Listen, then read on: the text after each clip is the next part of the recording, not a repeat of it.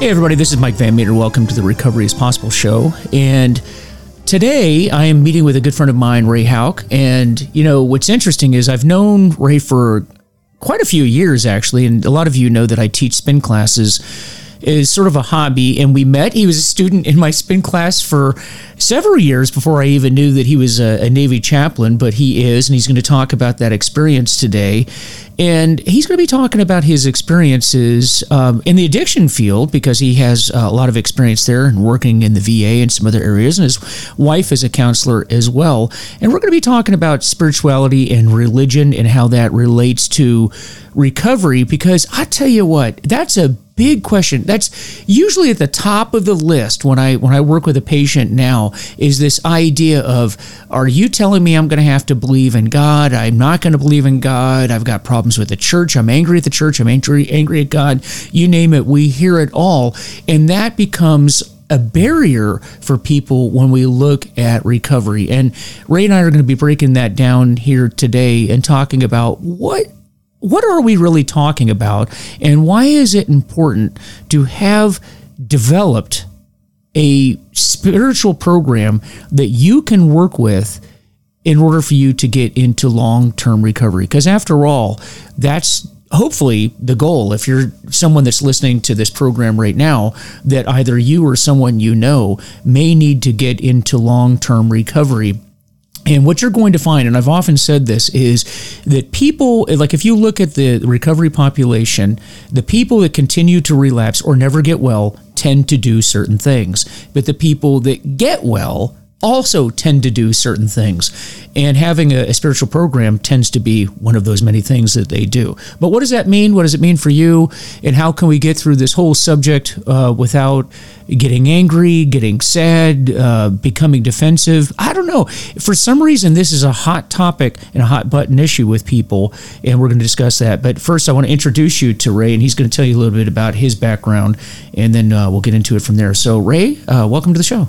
Yeah, delighted to be here with you. I'm Ray Houk. I just retired from the Navy after 41 years of service, both enlisted as an enlisted Marine and then later on as a chaplain, and delighted to be with you. I'm part of my training, and about 10 years of it has been in Navy medicine, both formally and informally, serving Navy and Marine Corps, as well as working with wounded warriors. And part of that is recovery, because we all know that part of taking the pain away from some of the things that people go through is people have a tendency to use substances and then get hooked and then abuse them. Of course, that can go all the way. There's a myriad of reasons why people do that. But setting those reasons aside, people want to get better. I really believe that people want to be a better version of themselves now than when they were using. So for those of your listeners who may be struggling with it, you know, as recovery is possible, as the name of this podcast is, spirituality and the religious practices, particularly the disciplines of spiritual disciplines, the disciplines that come from various types of religious practices, have a lot of societal norms, which we can talk about. But having that community of faith that's so supportive, that understands, that really attends to where you're at in recovery process, can be a great tool for you. So I worked for 6 months at the Veterans Administration when I was going through a clinical pastoral education assigned to Portsmouth Naval Medical Center. And then I also worked in the substance abuse rehab program at Portsmouth and in their outpatient program, but all the way through my bumps and bruises through the military and the opportunities I've had to work with Navy and Marines, both deployed and home port. You know, substance abuse was always a looming issue in the background. It's something I always confronted, always asked about, and then spouses also of military service members, men, both male and women, female spouses, certainly confronted those issues as addiction is a family problem. Yeah, it really is. And even as a minister now, addiction, let me ask you this, because I ask people this all the time when I go out and I speak in public, and I kind of discovered this by accident. It's not something that I consciously thought about, but when I go before groups, and I'll be speaking to a group tonight, and I will start off by asking how many people in the room know of someone in their life that has an addiction issue. And do you know that I've never met anyone that doesn't know someone with an addiction issue? Not one. Not one. Did you find that in the military? Oh, yes. A lot of people join the military to do something positive, to make some positive changes, to maybe change their people, places, and things, to really get some knowledge, skills, and abilities in their life. And then also, sometimes they join to run away from something that's been harmful, a childhood experience, perhaps an abusive situation in one form or another. But they carry those isms, if you would, with them into their new life. And if they're not confronted, changing people, places, and things won't help if they don't, at the root of themselves, want to change. And a lot of times people want to change, but they don't know how. And they're not willing to really just submit to the process of change, that faith, that transformation, that accountability can bring to someone's life. If that makes sense. Yeah, no, it really does. And I really like what you just said there, that they will not submit themselves to the process of change. You know, I know now in the work that I do, and I work at a major hospital, and I've had patients come through our unit that have been to detox 50 times. Not uncommon to have somebody 20 plus times go through it. They can quote the big book to you. They can, when I do the physiological lectures on addiction, some of them could actually get up and teach the class that I'm teaching. I believe it. But yet they keep coming back and back and back. And my only conclusion to that is you know what to do, right? There's a difference between knowing what to do and doing it. And that goes back to what you're talking about. That is submitting yourself to the process. And that starts with having made a decision to do that. You either, you know, and you and I were talking before we came on the program here, and that is that, you know, I don't think that they understand that you either deal with addiction or it's going to deal with you. But however way you want to do it, you're going to have to confront the issue. Oh, yeah. One way or the other. But our goal is to get them to confront that issue earlier. But there's a stubbornness that people have. And maybe it's the ego, maybe it's self-centeredness. You know, you have extensive experience in this, not just with addiction, but even just in pastoral care and whatnot. I mean, what are you seeing with people from your perspective? And I have my theories, but I want to get your thoughts on this. So what's your perspective on what's going on there? What is it about somebody that would bring them to detox 50 times, but yet not follow the instructions for aftercare in order to do what they need to do to get well? Yeah, I think, well, first of all, we have to understand that substances dull pain. It works. So you're either ending up with somebody, you know, you've got one of three choices when you bump up against something and you're in pain. Is one, you go to the ER and hope you find somebody who has some compassion on you and will get you to the right person who can really be of some accountability and some help, and you can start to get in a program. Or two, you know, you spend $10 and get a pill, or you spend $10 and get another bottle, and that pain can go away rather quickly and easily. The problem is you're only offsetting the invitability of that pain coming back. You're really not solving anything. Mm-hmm. And so to your question specifically, I think it's that innate principle of pride of, I don't want to lose control of myself. But it's a lie, because alcohol, drugs, substances, they make you lose control of yourself. I mean, don't look at YouTube, but, you know, look at various social media about all the funny things that people do when they're under the influence of substances. So who rules your life? If you're willfully giving your control of your life over to a substance, you're going to do certain things. If you're willfully giving control of your life to a higher benevolent power, then you're going to have a different type of life. Mm-hmm.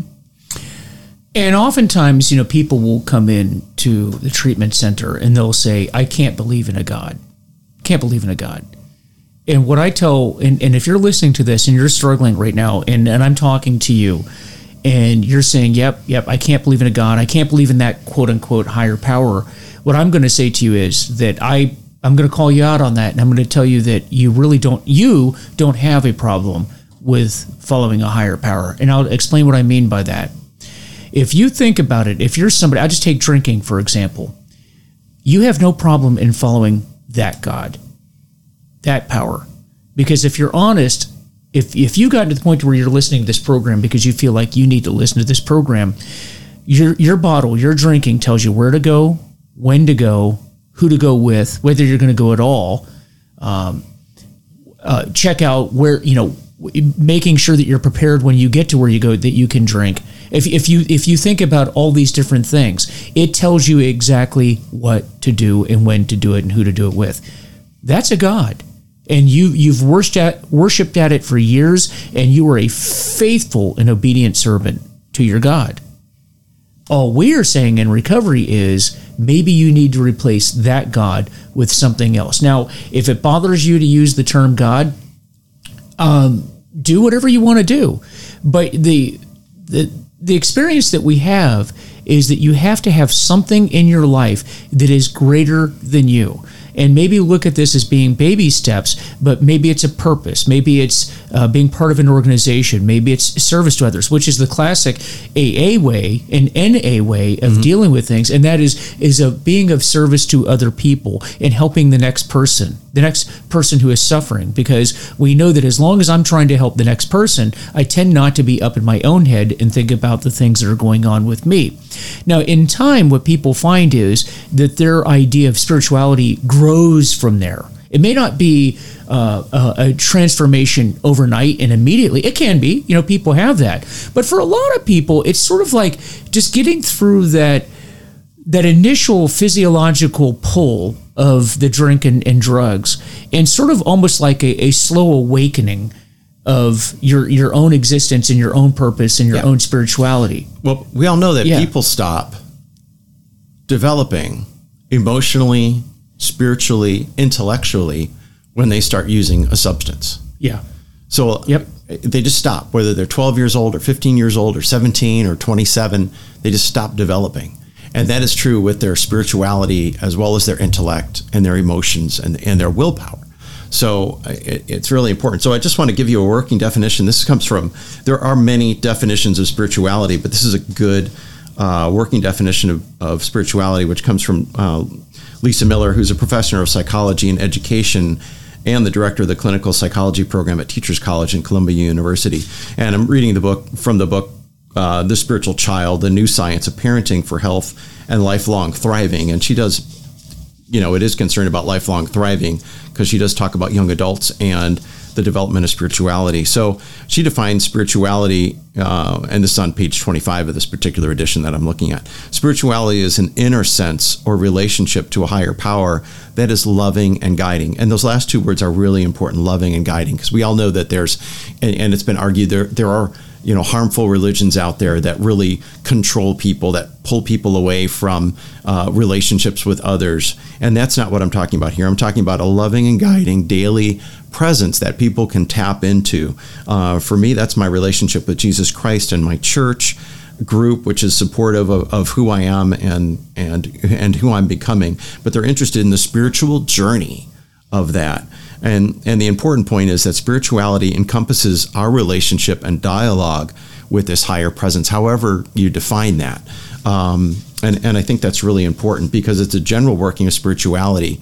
And a lot of times the classic spiritual disciplines of ancient religions of various types have built into their structures patterns of worship, patterns of getting together, patterns of prayer that can really help people, especially younger people, develop that sense of the divine in their life that is guiding and loving and that is not abusive and does not really take from people, but gives people, infuses their hearts with that type of spirituality, because you can miss God by 18 inches. I mean, by that I mean the distance between your head and your heart, because people have a tendency, especially in our culture today, to intellectualize religion and faith and point out all the strategic bad things that religion has done through the centuries. And I don't argue with any of those bad things, because people are sinful and people can be involved in religious practices that are harmful. So setting that aside, overall, I think religious faith can provide community, can provide support, can provide guidelines, such as don't lie, from which we get our When you go buy something from the store, if it's not what you think it should be, you can return it. All those business practices that are based upon truth and justice and the confidence that we have in one another. And those one another's are found all through Christian scripture, but are also supported in other faith groups as well. And a lot of the growing part of movements are the nuns. I don't believe in any religion. I believe in sort of a God out there somewhere. Okay, that's fine. Because even if you don't believe in a God concept, that doesn't mean that it's not there. And it doesn't mean that God, however you define that, doesn't believe in you. And so in the recovery process, faith can be really crucial to saying, I can change. God does believe in me. God does care about me. There is a benevolent force in the universe, which, I believe personally is that God concept, to move to that next level. And so when you're alone in the dark of the night, making these decisions about what you're going to do or what you're not going to do, then you've got some resource there that is spiritual, that is deep, that you can develop, that you can tack on to. Yeah, and I think that's important. And I'll just share with you a story that I talked about a long time ago, and I was thinking about it recently, that, it's important, this benevolent God, omnipotent presence. It's important to understand, because I remember I was probably about 6 years into recovery, around that point. And where I was working, we went overseas, and we were doing some training with the Polish police, and actually some agencies, different European agencies, but we were in Poland. And I remember being in Warsaw, Poland, and there was more alcohol probably than water anywhere. And the group that I was traveling with, of course, that was not uncommon where I worked, a lot of alcohol when you're on the road. And the people were saying, hey, come on down, let's go out, let's do this, let's do that. And so here I am, that addicted part of your brain says, well, I'm in Europe, Eastern Europe, nobody will know. I can just drink while I'm here, and I'll go back home, and who would know the difference? And there were a few things, Ray, that hit me and kept me from drinking. And one was this, and that was sort of that, remember, addiction is isolation and recovery is community. And by this point, 6 years in, I had started, I founded an AA meeting at the church that I go to. It's not affiliated with the church, it just happens to be in the church. But I'm there, and those people kind of look at me a certain way. They look at me as almost like the leader of the group, even though there are no leaders in AA. But I founded the meeting, so people they kind of look to me, right, for some guidance when it comes to recovery. Newer people in recovery are kind of looking to me as that example. And I'm sponsoring other men, right? So they definitely look at me as someone that is sort of their mentor, so to speak. And I knew that I was coming up that summer in I think that was going to be the 7th year. So I'd pick up that 7-year chip. And it hit me that when I was there, that I was confronted with sort of a moral dilemma. I really wanted to drink, but I would have to go back to the United States and face these people and look them in the eye and say, hey, thank you for giving me this 7-year chip, knowing that I drank when I was in Europe. But more importantly, to go to your point, there was one other thing, because when I thought to myself, who would know? Who would know that I drank over here? And it hit me that God would know. And I had suffered so much pain leading into recovery that I began to fear what would happen if I started drinking again. Because it was almost like I was saying, thinking to myself, because I do believe that there was a divine power that brought me into recovery. And it was if that didn't hurt, if that wasn't painful enough, watch out now. If you want to suffer pain, this will be pain. And the fear of what those consequences would be of me drinking outweighed the desire to drink. And the good news is I didn't drink and came back to the States unscathed. But that idea of having commitment and responsibilities to other human beings, and then being concerned about my higher power, how the consequences of that outweighed that desire to drink, and I made it through. And I'm at 11 years now, so or close to 11 years. So it bought me, but that was almost that was. You mean it's not all about you? Huh? You mean it's not all about you? No. Well, that's what you learn in recovery. Exactly. But in addiction, though, it is about us. In recovery, it becomes about others because Yes. I really felt responsible. In a way, I felt an obligation and a duty to the men that I was sponsoring and the people in that meeting to carry through. Because who am I to come back to the United States and talk to you about how you can work your program of recovery when I'm not doing those things? That changes how you think, I think. Yeah, and you know, I don't know about where you work now or your experience, but in my experience working at that facility I was working at for 6 months, you know, I was doing spiritual evaluations on patients, and it happened to be in the VA system, but it really could be any system at all. And those patients who were successful had some type of background from their childhood that they could lean on, some type of prayer system, some type of program in spiritual development that they could restart or rekindle or adjust in some way. Because, I mean, some of us start off in one path and, you know, can adjust to another, but still keep making progress in the development of our hearts and minds. And I think, and so I had a senior chaplain pull me aside and we were talking about this phenomenon, and he goes, well, you know, a lot of and it happened to be mostly men going through the program down where we were, said basically, you know, they're just coming in here for 28 days and they're going to leave here. You notice when it's cold out, they'll check in, and then they'll stay here for 28 days because it's free. And it should be free. I think our government does a good job with that as far as taking better care of our veterans, but that's a whole different subject. And the sense of they're going to hit the street and they're going to go out because they've been clean for a while. They're going to get a cheaper high. Now that's cynicism, but it's true.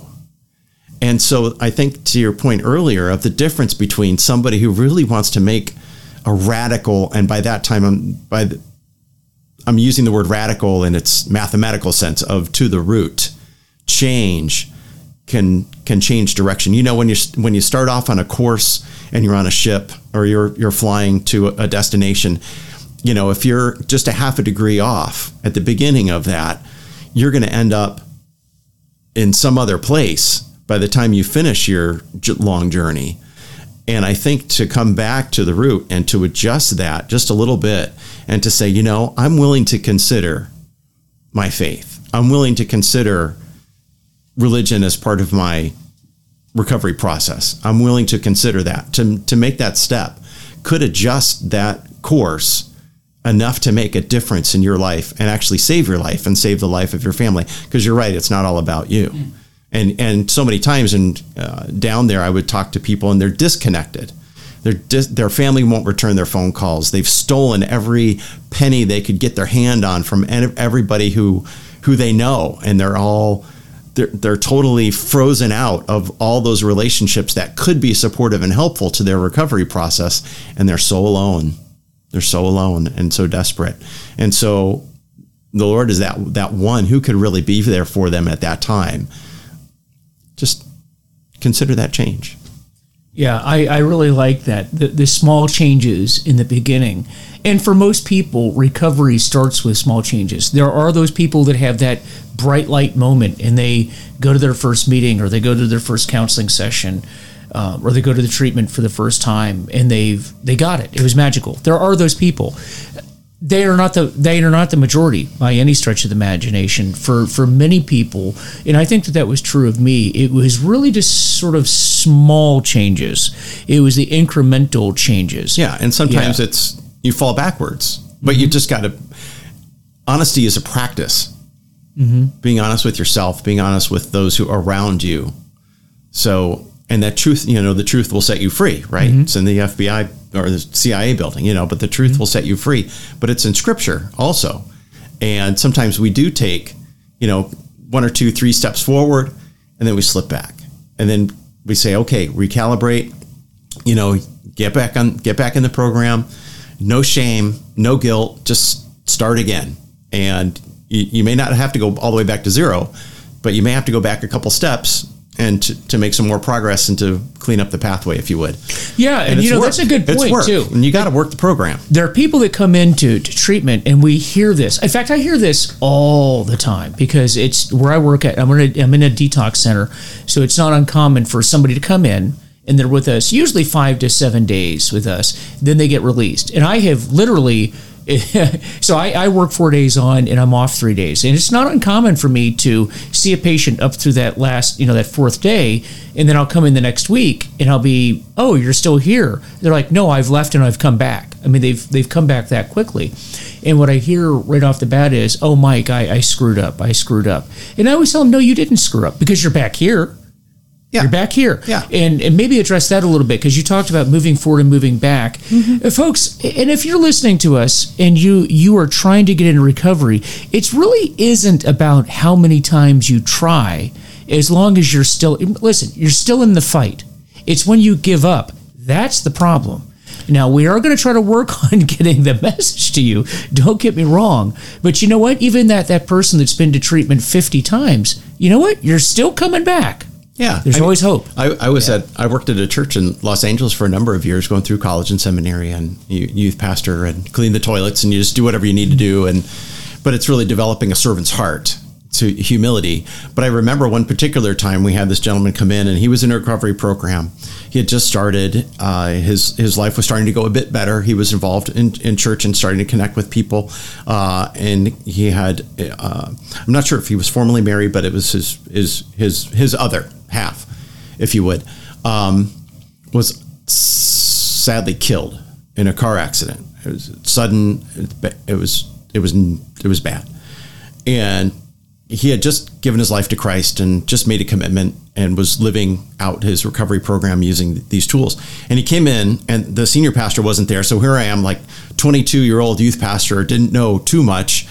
And he starts yelling at me, like, just walked in the church office and was really angry. And why would God do this? And God let me down, and God isn't real, and all this stuff. And I looked at him, and it must have been some type of shock of inspiration or something, but it wasn't me. And I said, you're here. You're here in this church office talking to me and yelling at God, which is probably a pretty healthy thing to do at this point. I'd probably be doing the same thing. I didn't use all these words with him, but I let him go for a while. And I said, I can't tell you how much it means to me that you came here instead of crawled back into a bottle again. You're here. And we were able to support him and help him and cry with him. And it made a huge difference in his life. Yeah. And I lost touch with him after a couple years, but for that season of life, we were there for him. Because the church can be, it's not for everybody, and there's a lot of different religions and churches out there, but the church can be very, very supportive of people's recovery programs and people's lives as they go through these, as resiliency. But you brought up resiliency and keeping trying. And he hung in there, and we were able to work with him through that and all that. So all that to say is that reality of faith can make a big difference in someone's recovery. Yeah, life. It does. And you highlight a point too, and that is that just because you turn yourself over to Christ, just because you turn yourself over to a program of recovery and you're getting well, it doesn't mean that everything in your life is going to go well. Life is life. The difference is we are now in that stream of life, whereas when we're drinking and drugging, we've checked out. We're of no use to anyone. We're not of use to ourselves, but certainly to other people. And bad things happen. Yeah. Just like this man. I think a lot of times people think that because I've taken this turn in life, then I will have no problems. And that's unrealistic. That's not the world. That's not, we are just going to be better equipped to deal with those problems, because that man, had he crawled back into a bottle, he would have been, first of all, it would have created more depression. He was already depressed, obviously. But folks, alcohol, it sounds like it was alcohol? Alcohol. It was alcohol. Yeah. Is a depressant. Alcohol, so you're pouring a depressant on top of your depression, hoping to no longer be depressed. It doesn't work that way. And it makes it worse. And we are just not equipped to deal with life's problems when we are using. Yeah. It's an escape, and you nailed it. And I think that there's an emotional or spiritual skill called distress tolerance. That not that all of us tolerate everything all the time. Not we're not Superman, Superwoman, Iron Man, whatever. But we can develop skills that allow us to face our problems. Mm-hmm. And if a problem is huge, that's what, number one, community is for, because we're not built to live alone. We're built to live in community with other people, to be connected, family, friends, people who are supportive. And sometimes our families are crap. Sometimes they are. Sometimes they're the problem. And so we have to, right? And so we have to find our families of choice, or those that do support us in another context. And that can be a faith community or some other type of community, AA or any number of programs that can be helpful. And so that, it makes a huge difference with those tools of distress tolerance. And then breaking down any problem. Maybe you're facing a problem today that you don't know how you're going to handle it. Let's sit with somebody who can help you think through it and get in your right mind, get out of your emotional mind and get into your rational mind and break down those problems that somebody can walk with you, so you don't have to be alone in your problems. Mm-hmm. And instead of drinking, escaping, forgetting, and walking off. Because it's amazing whenever you sit and you talk to someone about your issues, particularly someone that's not emotionally connected to you, i.e. a spouse, son, daughter, somebody that has an emotional connection to you, because that oftentimes can be you can get the worst advice from those people, because there's going to be baggage. Oh, here we go again. Oh, here we go. This happens all the time to Ray. We want somebody that can sit back and give you that objective opinion. And when you're in a community group, and particularly if you're talking to multiple people, and here's a rule of thumb in life, and that is, if multiple people in your life who care about you are telling you the same thing, maybe you should listen to that person. The classic example is, let's say you get a new girlfriend, and all of your friends are saying, hopefully Ray, not. I've been married happily for over 30 years, so... And me too. But let's say, you're in the market. Let's say you're a kid, right? I could do this with my own kids, right? Sure. And it's happened, all of us that have kids that are of that age where they start, dating and things like that. And I've run into this with both of my kids, where it, I don't know about this one. And what do your friends say? Oh, it's funny. My friends are telling me the same thing. Well, then, you know what? If your parents and all your friends are telling you the same thing, there might be something there. Something there. But it's true in these community groups, too, that when we have an issue, that's why we go and we talk to people. And if you're getting advice or you're getting guidance from the people around you who care about you, and they're all saying the same thing, then maybe it's worth listening to. But it's important to get that advice. And it's important to get that advice from people who actually know something about what you're going through. Because in the Navy we call them sea lawyers, right? And it could be somebody that your same status, your same rank, and they really don't know any more than you do. So it's good to talk to somebody senior. It's good to find a mentor. It's good to find like an AA sponsor, that somebody that you can put your trust in and really follow that person's lead, because they know more than you. They've been there, done that, got the T-shirt. They've experienced it. And lived it out. So important to not just get advice from random people that have no interest in you, but people who love you, yes, and people who are invested in your success, and people who know more than you do about whatever you're trying to learn about. See, and this is important, particularly, we're in January of 2023 at the recording of this episode that we're doing today. So we're kind of getting out of the whole COVID lockdown process. And I will tell you that I think that the concept that you're talking about is probably, in the recovery world, probably one of the biggest downfalls of this period, is because churches and meetings to a large extent were shut down. Yes. Of course, I know people are going to say, well, then we went to Zoom, and that's a good thing. There are some good attributes to Zoom and all these types of meetings, but the one downfall is exactly what you're talking about, and that is that community. Because I don't care how diligent you are in going to Zoom meetings, there's no way you're getting that personal connection that you're talking about. Because being at an AA meeting or NA meeting is one thing on Zoom. Okay, yes, you're learning, you're hearing, but it's that connection, the mentorship, the meeting with the sponsor, face-to-face, being with another human being that can talk to you about the issues that you're going through and giving you that advice. And then the community from the room, maybe not just your sponsor, but other people in the room giving you input regarding whatever you're going through. We've lost that. And there are many people, even in the workplace, many corporations now have not fully gone back to people being in the office, and they think, okay, it's cost savings, and there's all these other positive attributes. I get that, but we are really hurt, I think, emotionally and spiritually by this lack of connection. That's just my opinion. Yeah, we started, where I fellowship at church, we started our men's group back up about 6 months ago, and it is so good to get back together and sit with these guys who I've known for a couple of years, face to face, and I'm pretty far along in life and my career and everything, but there's guys in that group who are 20 years beyond me, and they're already fully retired, and they do certain things and are at a certain stage in their life, and they're worried about their great grandkids and all that stuff. And then there are young men there also that are just starting off that I can help out. So that it's this progression of learn and then turn around and then teach. And I think that's so important, that flow of not just information, but of life and of relationship and of health. And I think that's so helpful to both the receivers and the ones giving. Mm-hmm, mm-hmm.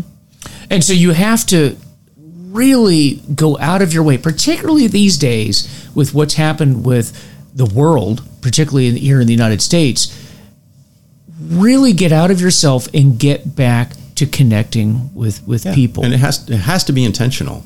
Yeah. You have to go out of your way, like you said, and be intentional. Just like our physical, we have to be intentional about what we eat or things that we don't eat, or the exercise that we get, and the types of exercise, and depending on where you are in your physical health and your age, and meeting with your doctor. But we have to be intentional about these things in order to make progress. And one of those is to be honest with ourselves and invite other people to be honest with us about where are we with our program. Mm-hmm. Where are we with our in our life, and where are we with our? I have somebody who helps me overwatch my finances, and she's got a long range vision of where we need to be, and it's something that my wife and I have latched onto. And yes, we agree with these goals. You've got to have goals, and then you got to have steps to get there. Yeah. And I think, as far as recovery goes, or spiritual development in the larger context of that, it's a great tool. That's a very good point. I mean, we think about it. Not only in recovery do we question the plan by the professionals that have been put out in front of us. We're not perfect at anything, but you pointed out you have a financial advisor, and they'll want you to do certain things. Your doctor, I want you to do this. I want you to change your diet. I want you to increase your exercise, and you can choose to do that or not. But most of us will at least make an attempt to do that. But in recovery, not uncommon for us to give a plan, which we developed with the patient, by the way. Absolutely. And then what happens? When they show up a week later, what happened? Well, I didn't do did you do the things that we talked about? No, I didn't do it. There's something about recovery. There's this stubbornness about that people have when it comes to recovery, that they somehow know better. And I think that's maybe get you to elaborate on this, particularly in your pastoral work, because you probably see it in areas beyond addiction. And that is this idea that I hear this all the time from patients. Well, let me tell you, Mike, what I prefer to do. Let me tell you what my plan. Let me tell you what I've always done. And of course, the way I look at it is, but what you've always done keeps bringing you back here. What is it, Ray, that you think that or they end up in the gutter in your own vomit, right? I mean, like we were talking about before we came on here, that we find the patient. No names. Well, it's a lot of people, and maybe I was in that situation where on Friday we find you in a ditch in your own vomit and urine, and by Monday morning I'm lecturing you on how I do things and questioning God, questioning the science, questioning all these different things, and then when your methods haven't worked at all. No, my methods. Well, you did find me on Friday night in the ditch, and so here I am wondering why this isn't working for me. Very What is sad. it about people that, how do we tap into that? How do we get people to realize, hey, you might want to listen I think for a there's while? two things. First of all, drugs and alcohol, which alcohol is a drug anyway, and we can talk about spirits and spiritual influence as well, because that's what we talk about. Alcohol is a spirit. It's called that. Wine and you go spirits. by the store and it will say wine and spirits. Right. Yeah. So, and those are very harmful things. Those are not effective behaviors, just to put it mildly. So I think people's judgment the patterns in their brains. I'm not a neurologist, I'm not a doctor, my disclaimer.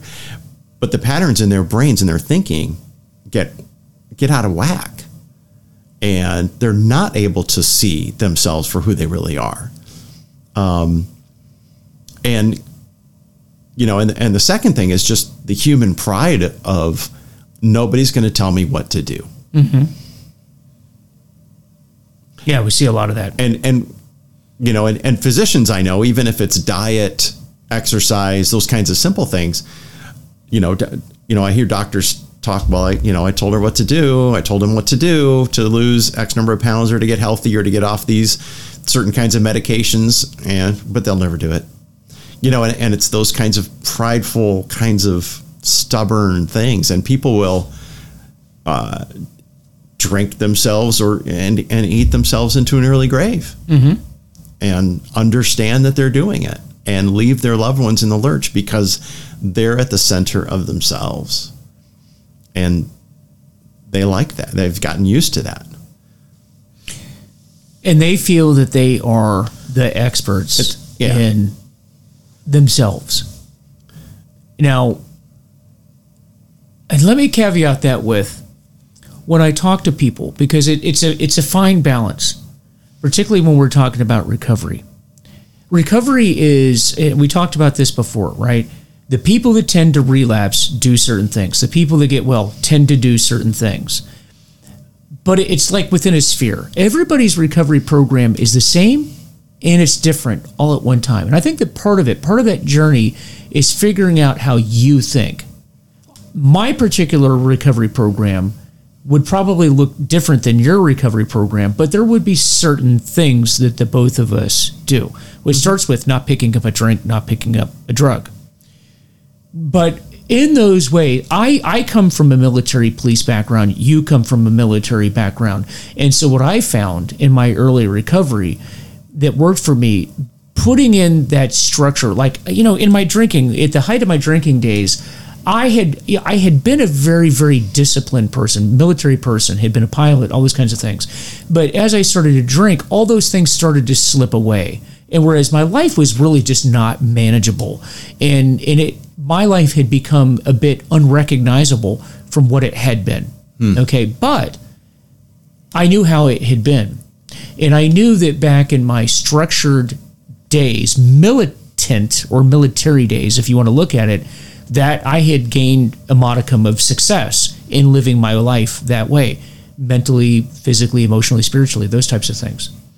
And so this run in recovery, I decided early on that that's what I was going to do. And I used the term, I remember telling my wife, I'm going to go militant with my recovery. I was going to become very, very structured, went to work, worked out, went to meetings, sometimes 3 meetings a day. I was going to read, that first year, I only read recovery literature. If I read something, it was recovery related or spirituality related. Yeah. But that was it, nothing else. The holidays, didn't have anybody over. We didn't go to their place. It was just me and my family. Ironically, probably the best holiday season we'd ever had because there was no drama. It was just us. My kids even commented recently about how those were some of the best Christmases that we had, particularly that first one.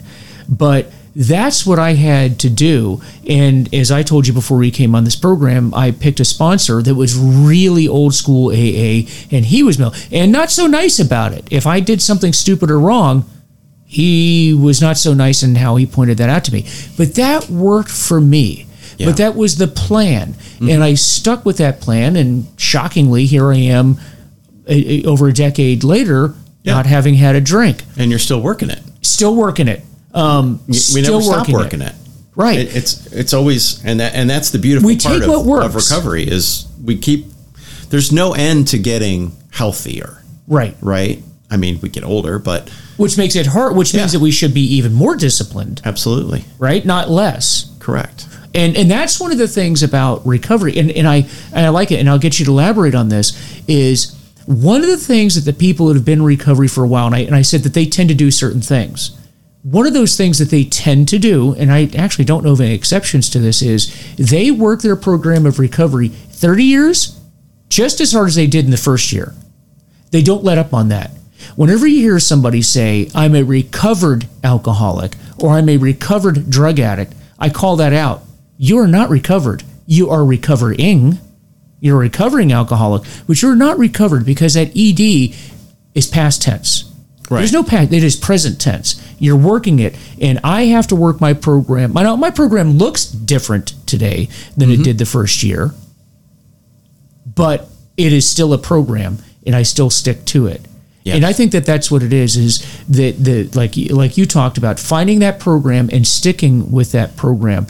But whatever that program is, you need to do it. Yeah, you got to do what works. Right. Your approach is more militant. Others that I've worked with, a little more, not flexibility in terms of not picking up a drink or not picking up a drug, but more focused on spiritual growth and delving into religious literature, accountability in terms of that. Celebrate Recovery is one of those other programs that is faith-based that works for a lot of people. And what I wanted to get into a little bit was we have a lot of people probably listening who would consider themselves spiritual beings, but not particularly religious.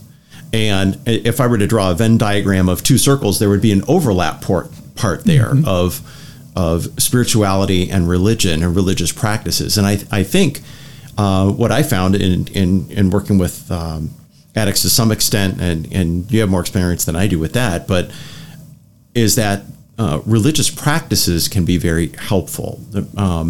Prayers, historic kinds of things that have worked to help people develop their spirituality and their spiritual strength and their groundedness and their rootedness in the eternal for thousands of years through various faith traditions. And so why throw out what works, right?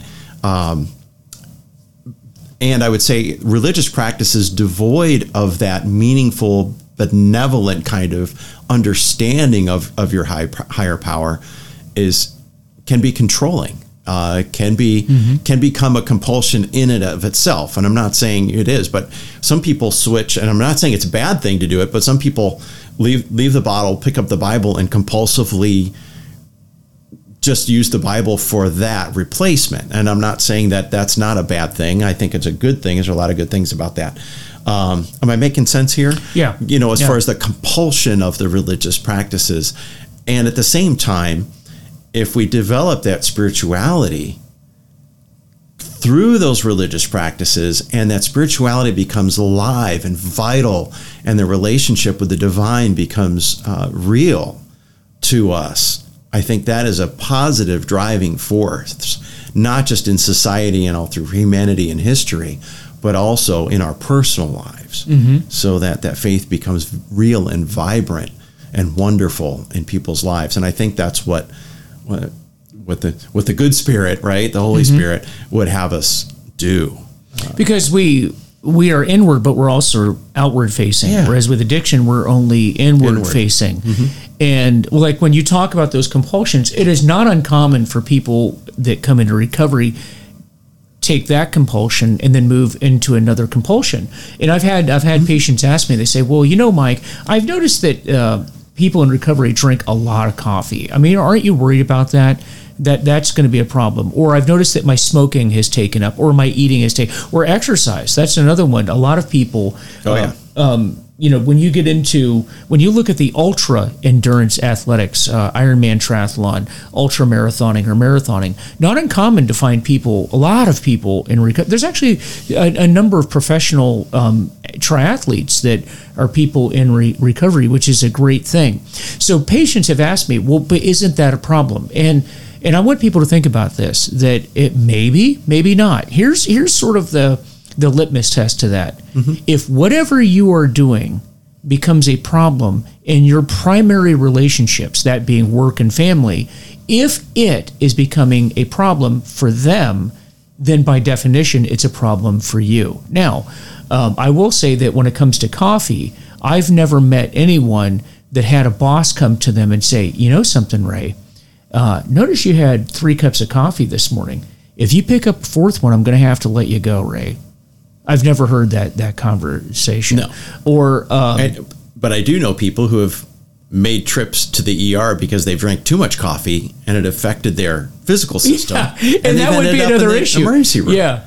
Now, if you get to that point where I had a guy, that's a problem. I actually had a guy. and you're right. Yeah. We can, but I don't think anybody's going to the ER because they read, Holy Scriptures or no. Holy books And that can happen, but that's going to be a lot of coffee if you're drinking that. True. But it's, in other words, it's in early recovery. It's funny because they will come out of a 28-day treatment center, and then all of a sudden their issue is, hey, I'm worried about drinking too much coffee. Well, let's deal with that when we get down the road. I had a guy one time say to me, he goes, now we're talking about a guy that was obese. I mean, clinically, obese, no exercise at all. And he says to me, he and I were talking about the advantages to diet and exercise. And again, like a lot of addicts, it is. But Mike, I know that can become a problem. I mean, if I get to the point to where, I'm working out so much, my wife might leave me. And I remember saying to the guy, your wife's problem is you're drinking right now. And I'm kind of looking at you and I'm thinking that we might be at a little while off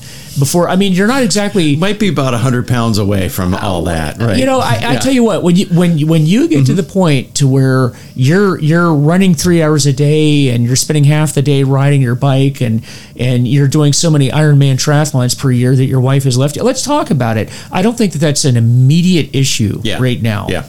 I don't think that's... And I really appreciate what you said about the litmus test of, is it affecting your immediate relationships? Are people coming to you who love you and saying, hey, you're doing too much of that, or why don't you do this? If you get to the point, like you've been drinking and drugging the way problematically to the point where you need to go to a treatment center, and then later because don't get me wrong, there are patients that were very physically fit going into treatment. When I went into treatment, I was probably in that category. And then you get out. Of course you were. Of course. Just look at me, right?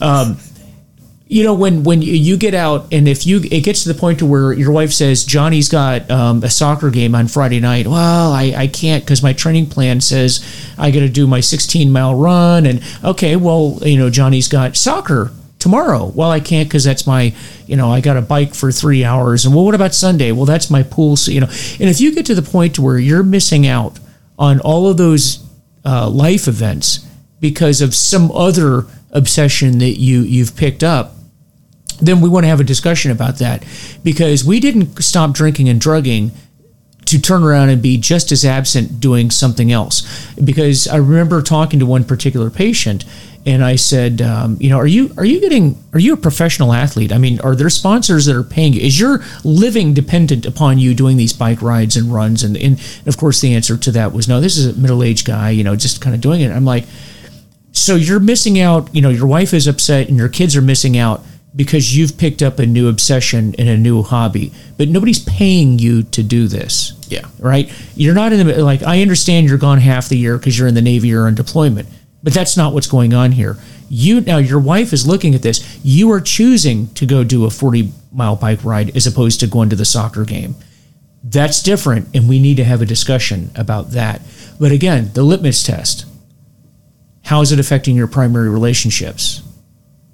Now, if you're single and you don't have kids, or maybe the kids are out of the house, and your thing is you want to go out and train 3 or 4 or 5 hours a day, and it's literally not affecting anyone else or your job, then knock yourself out. Mm-hmm. But that's something that you need to decide, and do that with the people around you. Is this something I'd like to do this, but how is it affecting those around me? Yeah. Yeah, that's so true.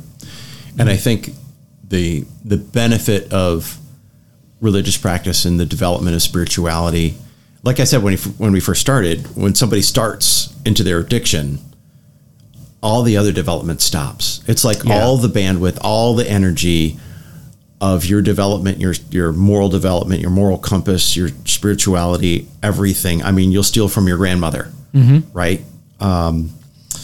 not you, but addicts will steal. Oh, yeah, they will lie incessantly. They lie so much they don't even know they're lying. And to change all those practices without assistance, without support of a community, without a sense of development and spirituality, and without their heart changing, I can't imagine doing it. And it's being a successful. Fundamental change. Yeah. Mm-hmm. It is. And that gets back to that radical root of changing that time, speed, distance course that people get on. We've got to adjust. When you meet people in long-term recovery, and I'll do this with guys I'm sponsoring that are new, and I'll have them look around the room. Mm-hmm. And I'll ask them, we'll do an exercise. I'll say, I want you to tell me who's new and who's been sober for a while. And without even getting into the difference between not drinking and being sober, those are two different things. And oftentimes, people will tell me, they'll pick out the people, and they'll be pretty accurate about it. But I'll ask them, why is that? Why is it that you say so-and-so has been sober for a while and so-and-so is not? Why do you say that? And they'll say, there's just something about Ray or whoever. There's just something about them. And what they're pointing out is they recognize that there's that inner transformation that took place. Mm-hmm. It is an inner transformation that has taken place with somebody in recovery. It's a spiritual transformation. It's an awakening. It's being aware of that next level, that fourth, actually the big book actually talks about the fourth dimension that you didn't even know existed, but somehow you tapped into it. That's what we're talking about. And you know it. You can't maybe articulate it, but you know it when you see it. Yeah. You know it when you see it. Mm-hmm. And even the new people in recovery can see it in others. Yeah. Now addicts and abuse victims, others too, but those two categories have an uncanny sense of how to tell about people, because they've developed it to survive. It's a survival mode of they need to know when someone's going to go home or come home, walk through the door, and kick them across the room. Mm-hmm. They need to have that immediate sense of self-preservation. Mm-hmm. And where was I going with that? Where I was going with it was it's an innate people sense, and spirituality, I think, is a big part of that. And that could be what they're sensing in the room from other people, because I think we give off. We do. In our hearts and our minds, and how we connect with people, how we love ourselves, truly love ourselves, and how we love the world around us. And what? One of my favorite scriptures, Christian scriptures, is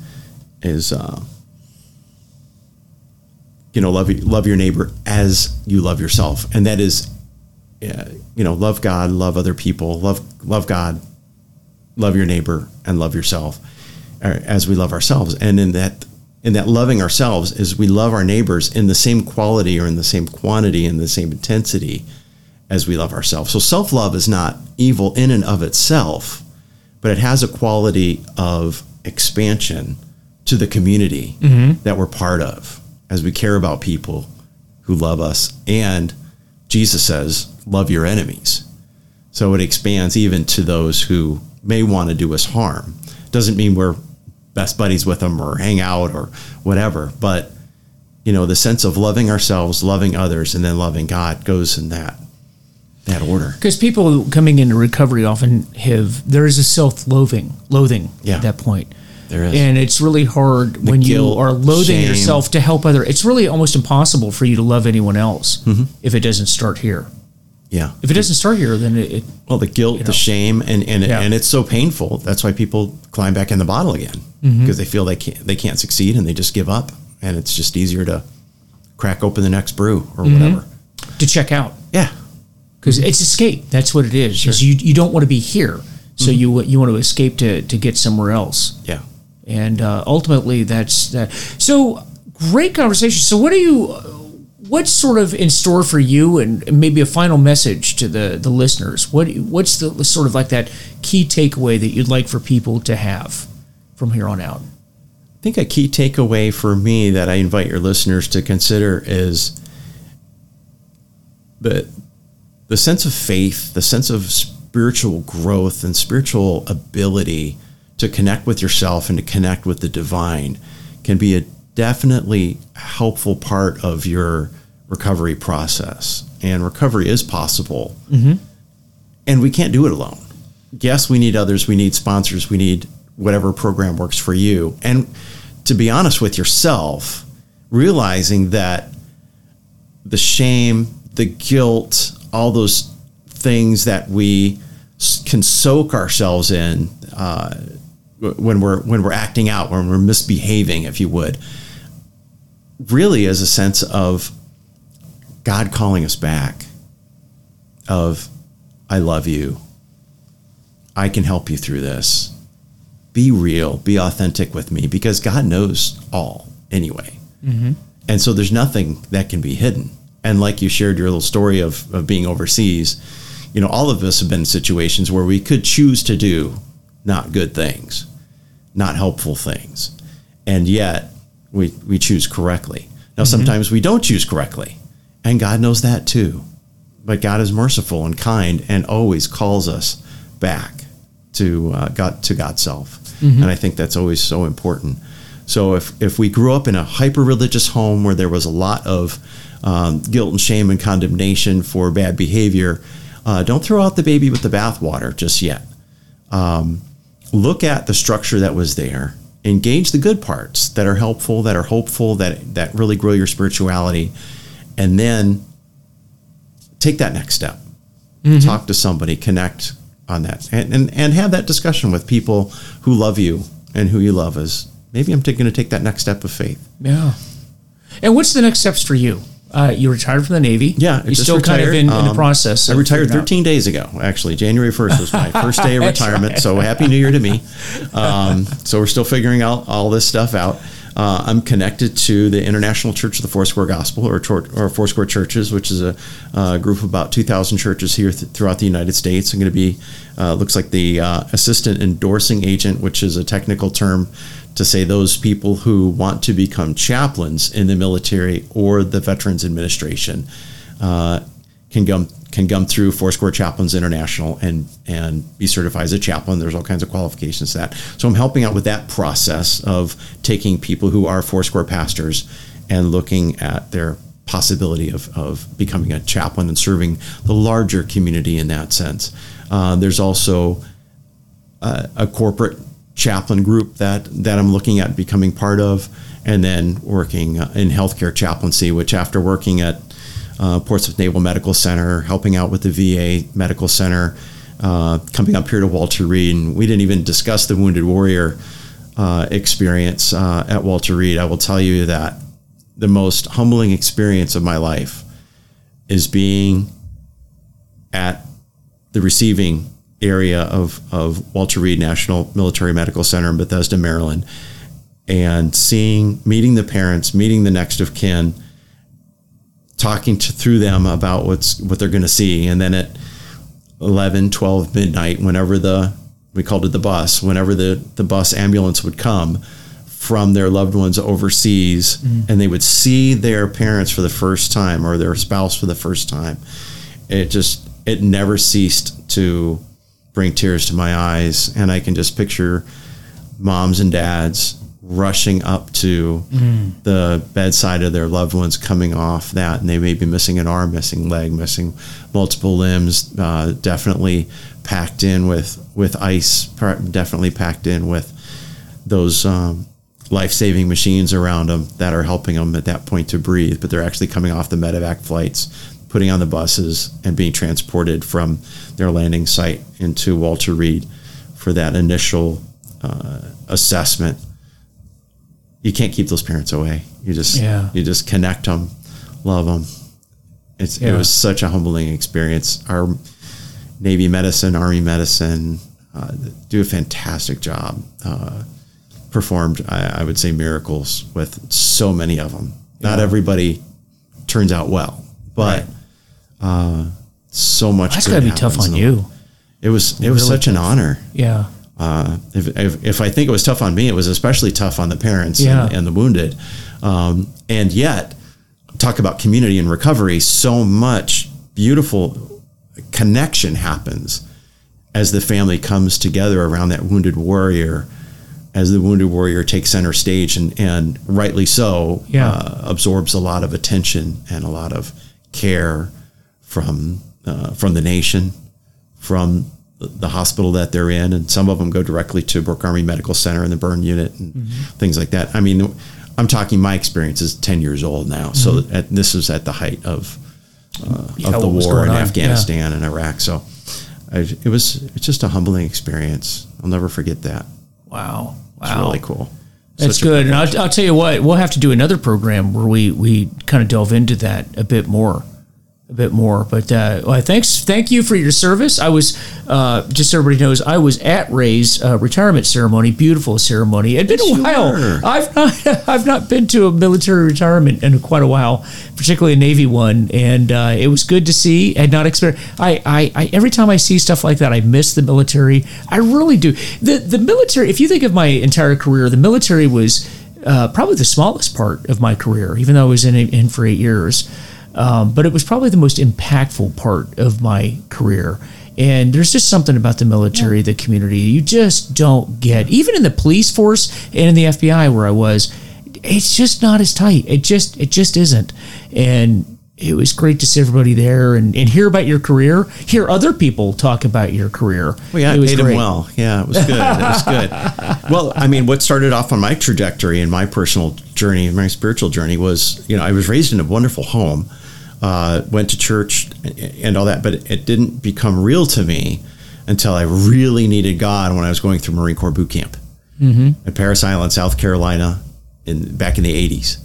And it was tough. I'm sure it's still tough. And just the sense of God watching over me, protecting those I was working with, and then volunteering to help out with the chaplains. I got to see what they do. And in my ignorance, I asked, do you guys get paid for this? Because I saw them having just too much fun.